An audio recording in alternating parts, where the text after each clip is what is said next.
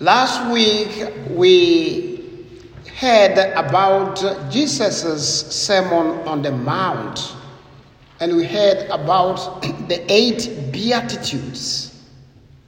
Today, Jesus summarizes the Beatitudes in 2 words. Be salt of the earth, be light of the world. Blessedness or the happiness of the poor in spirit is shown in the taste he gives and the brightness he reflects.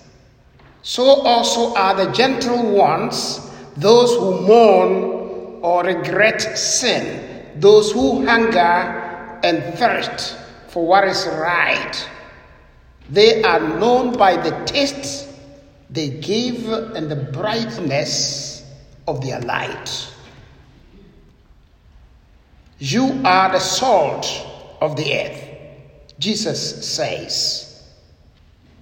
In Jesus' time, salt was as good as gold. Roman soldiers indeed were paid in salt. Salt was unbelievably valuable as a seasoning and spice, as medicine, and as a preservative. It was used in temple worship and in sacrifice to God. You visit any family and on the dining table or at any restaurant, you can see these 2 shakers. One is for pepper and one is for salt.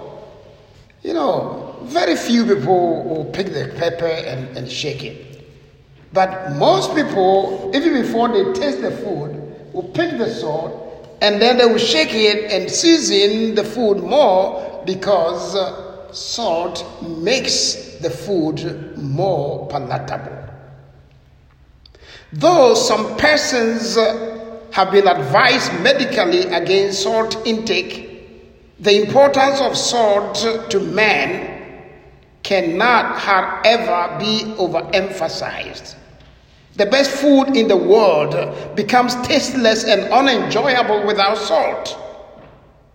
The earth is like food without salt, and we have been asked to be the salt of the earth, to give taste to the earth.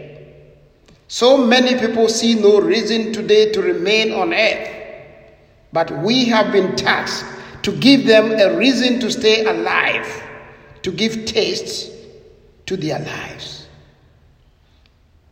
You are the light of the world. Without light, we cannot see the dangers that are lurking all around us, and we become easy prey. Light is a beacon, a guide, and a protector.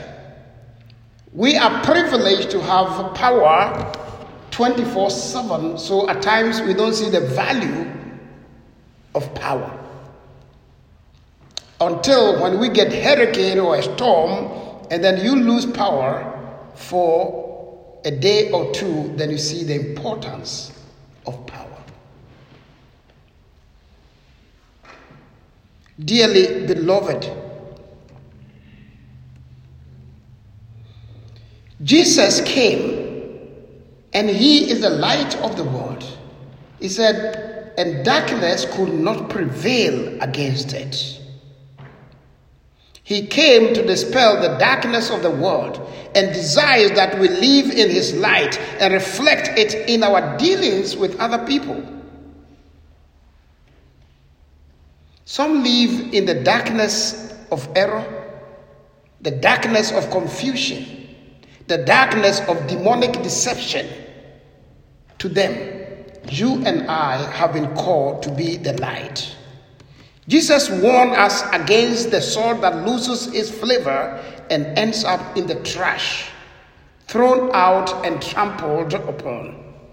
This is what happens when our life is contaminated by sin and worldly attachments, or when we focus only on our needs and neglect those of others around us. The prophet Isaiah tells the returnees from exile, how they can be the salt and light for others. Feed them, clothe them, house them, never turning our back on them. Those willing to help others will receive help from on high, he said. Conversely, those who will not give help should not expect to receive it. The people complained, they murmured. How come that we fast? How come that we pray? How come that we lift our hands in the air, and yet the Lord seemed to be adamant to our needs? And the Lord says in Isaiah 58, he said, that is not the kind of fasting that I need. The kind of fasting that I need is for you to clothe the naked, for you to feed the hungry, for you to give shelter to the homeless, for you to treat others with kindness, with love, with compassion. That is the essence of letting our light shine among those people. Just as salt purifies and preserves, we are called to clarify and preserve those who come to contact with us. Like the light, we are to guide them along the right path. Light is not hidden. We must let it shine to bring glory to God our Father. We receive that light from God.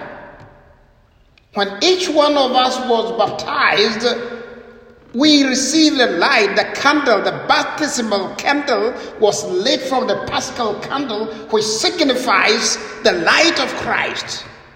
And that light was handed over to us. Receive the light of Christ. Let it shine always until the Lord comes. And when you take a candle, when you light it, unless you blow it off, it's going to burn until the entire wax is melted. And that is how our life is supposed to be. When we receive the light of Christ, we are supposed to keep it brightly burning until our life on earth comes to an end. We receive the light of Christ. Let it shine. Although little it might be, if all of us will light our lights together, I tell you, the whole of Thomasville is going to be illumined by the light of Christ. You know, the symbolism I get from the Holy Saturday liturgy, when we have the liturgy of the light over there in front of the church, and when we have the paschal candle leading us into the church, and when all the lights are off, we enter. The only light in the church is the paschal candle. Christ enters into the darkness of the world, and we proclaim Christ our light.